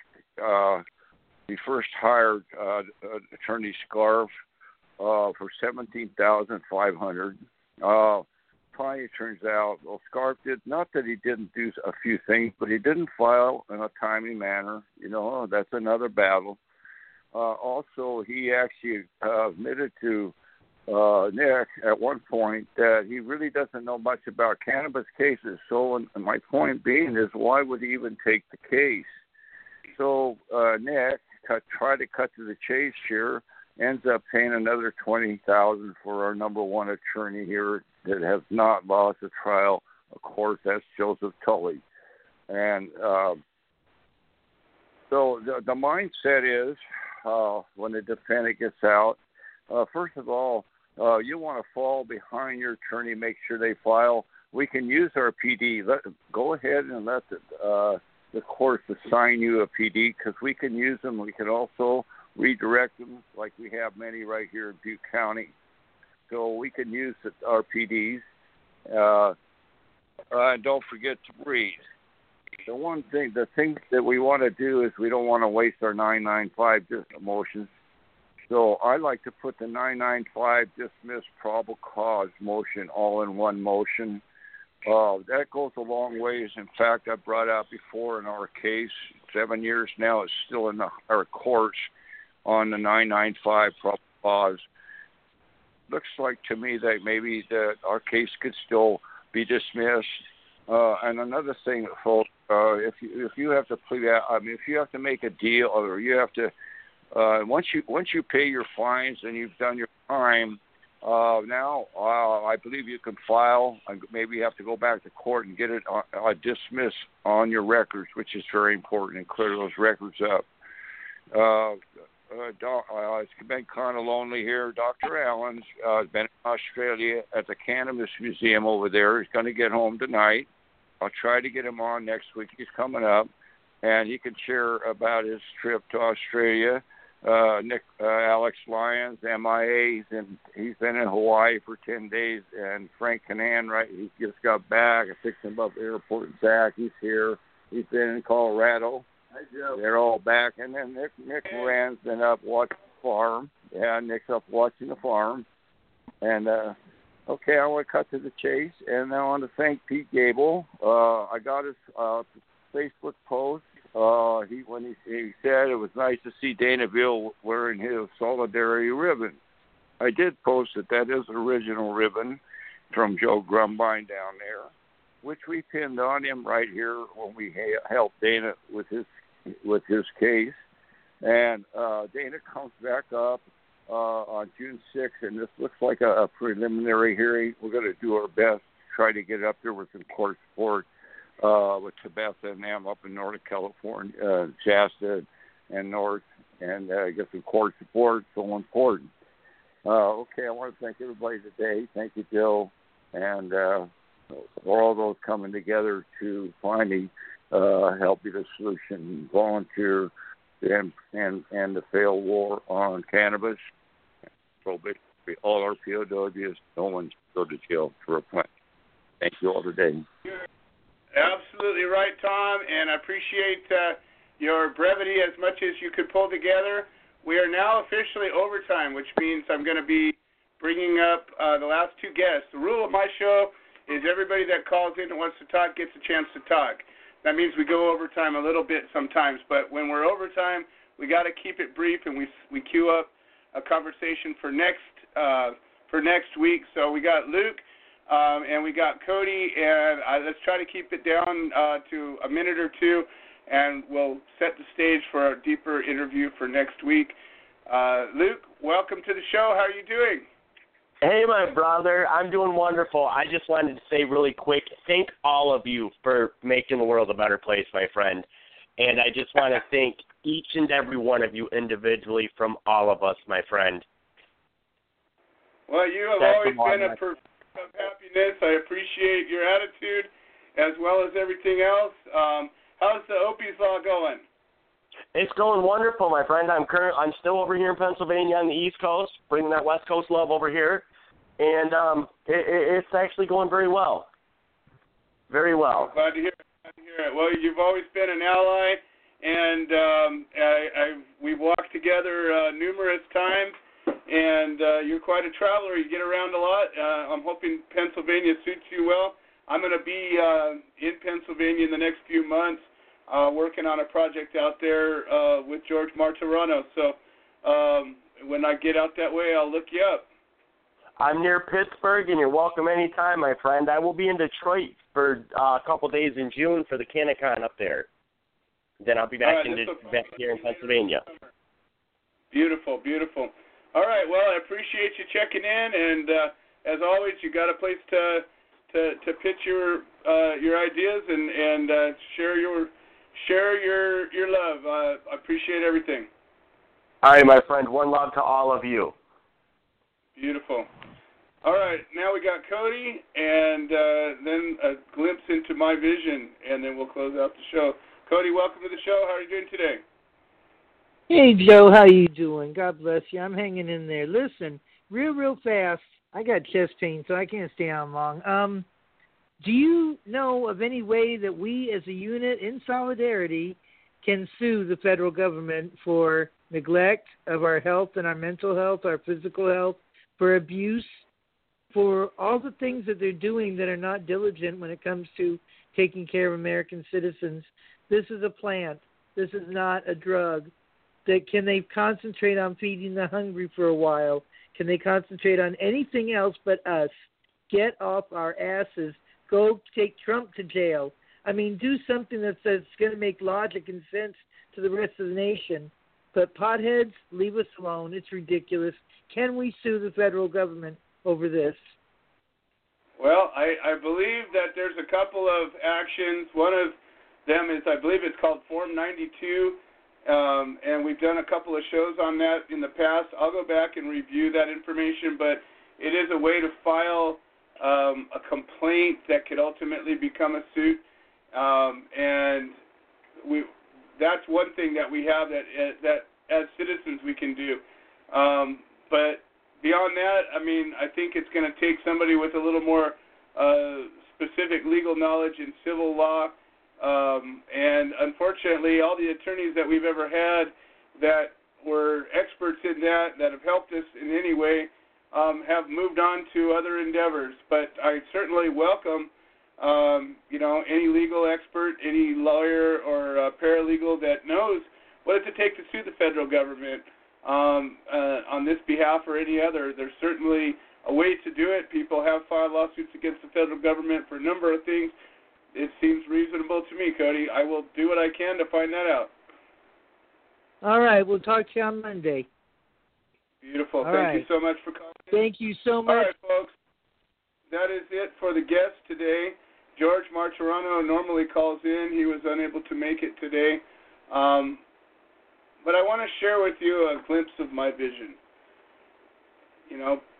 So many people have it in their heads that the answer is to pass a law, to get some foothold, to gain some ground. And I don't disparage anybody for their thoughts, their ideas. I'm all about freedom, clearly. Do whatever it is you think you can do. But I'm looking for the few people, hopefully not the few people. I'm looking to inspire people to wake up and imagine. Just imagine two things. One, imagine a world where the air you breathe was regulated and you were given a certain amount of fresh air and you had to buy it and sell it and it was taxed and regulated and you had to buy it from licensed people in certain ways, or you couldn't have it and people would be dying because they couldn't afford it, or there'd be a black market. You could translate that to water or fresh vegetables or you name it. What if something that was fundamental to our existence was taxed and regulated in such a way that made it prohibitive? That's one side of the vision. That's the dark side. That's the ugly side. But put yourself in that place. It's a nightmare. It's a world that we couldn't sustain. We would not make it. It would require a revolution of biblical proportions to overturn it. It would be a worthy revolution. Now let's take a moment and put yourself in a place where you can really envision this. But put yourself in a place where the cannabis plant was the same as a marigold, or the same as a mint plant, or a tomato plant, or a rutabaga, or whatever it was. And you could put them in your vegetable garden anytime you wanted, as many of them as you wanted. And you could make cannabis sauce, just like you can make tomato sauce.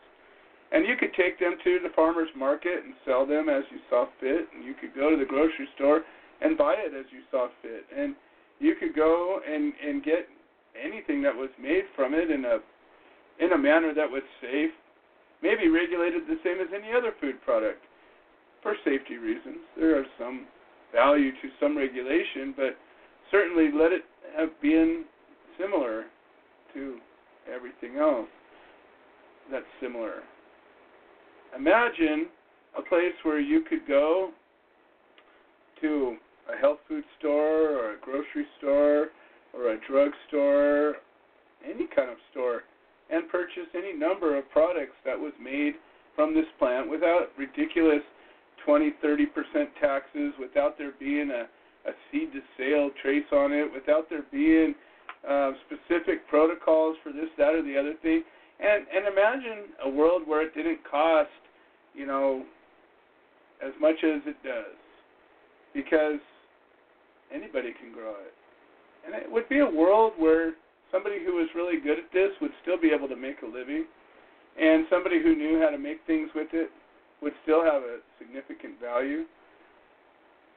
Imagine a world where if you grew 1,000 plants and you needed to take them across the country, you could load them up into a U-Haul and take them where they needed to go, to the people that needed them.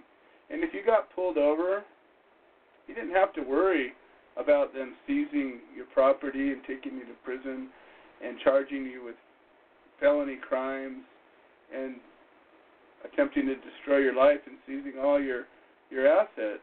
Imagine that world. I do. I imagine that world every single day.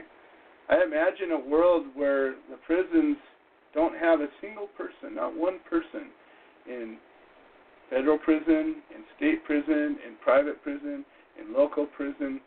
There isn't one person who is there because of this plant. Now, if somebody steals this plant, you're there for theft. If somebody does something to destroy somebody's property, you're there for a different crime. But specifically because of this plant, imagine a world where you couldn't be locked up just for this plant. Imagine a world where you couldn't have your child taken away because of this plant. Where if CPS came out because of, for whatever reason, or DCFS or whatever they're called, where you are, because there was some perceived danger to the child, and they were to see a plant growing in the yard, a giant 20-foot tall cannabis plant, it wouldn't be considered a threat to the child, because reasonably it wouldn't be a threat to the child. Imagine if you had your cannabis medicine in a place that was reasonable to have it, that it wouldn't be considered that you were endangering or neglecting your child so much so that your child could be taken from you. Imagine a world where to be tested for cannabis didn't mean that you would lose your job if you were to be found in your bloodstream, because clearly it lasts in your bloodstream much longer than a high lasts in your head. Imagine if we lived in a world where your job performance itself was the thing that dictated whether you kept a job, not whether you had a substance in your bloodstream. Imagine if you were a veteran and you had served your country, whether you believe in our military or not, those people that serve our country are veterans, and they are entitled to certain rights as a result of that. And imagine, as a veteran, if you were to choose to use cannabis and you had a serious injury and you needed some other kind of pain medication, that the doctor would give it to you without a second thought. Imagine all these things. Imagine a world where cannabis was considered to be a therapy for a number of ailments, including cancer. Imagine if you lived in a world where cancer was becoming eradicated because people were taking cannabis, so much so that tumors weren't proliferating the way they are today. I imagine that world. I see that world as a reality, and I believe that if enough of us could see this world, visualize it, see it, taste it, experience it in your mind, we can make it happen. And it wouldn't involve any laws that allowed for any of the legalization that we have. None of them would apply. Not one of them, because every single law that's been passed to date still allows for there to be a place where that law can be broken, and that a person can be locked up and they can lose their freedoms, their rights, and their privileges. I want to leave you with that, because that's what this show is really about. That's what the Human Solution is really about, and that's what I'm really about. That's why we do this. So I want to thank you all for being here, and I want to thank Mary for doing a great job screening, and I want to thank Becca today for backing everybody up and sending me the secret messages that let me know what I was looking at on my board. But to be double-backed was awesome. I'd rather have two people watching than one person and not knowing what was going on. I want to thank Lisa, my vice president, for making sure we got a good video today. And everybody else that was part of this show, I want to thank you all, and we will see you all next week. Hi, I'm Willie Nelson, and the Willie Nelson Teapot Party and I endorse the Human Solution, supporting cannabis prisoners because no one should go to jail for a plant. Little things I should have said and done, you were always on my mind. You were always on my mind.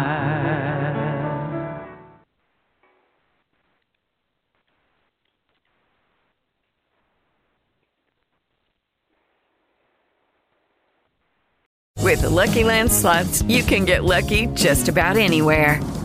This is your captain speaking. We've got clear runway and the weather's fine, but we're just going to circle up here a while and get lucky. No, nothing like that. It's just these cash prizes add up quick. So I suggest you sit back, keep your tray table upright, and start getting lucky.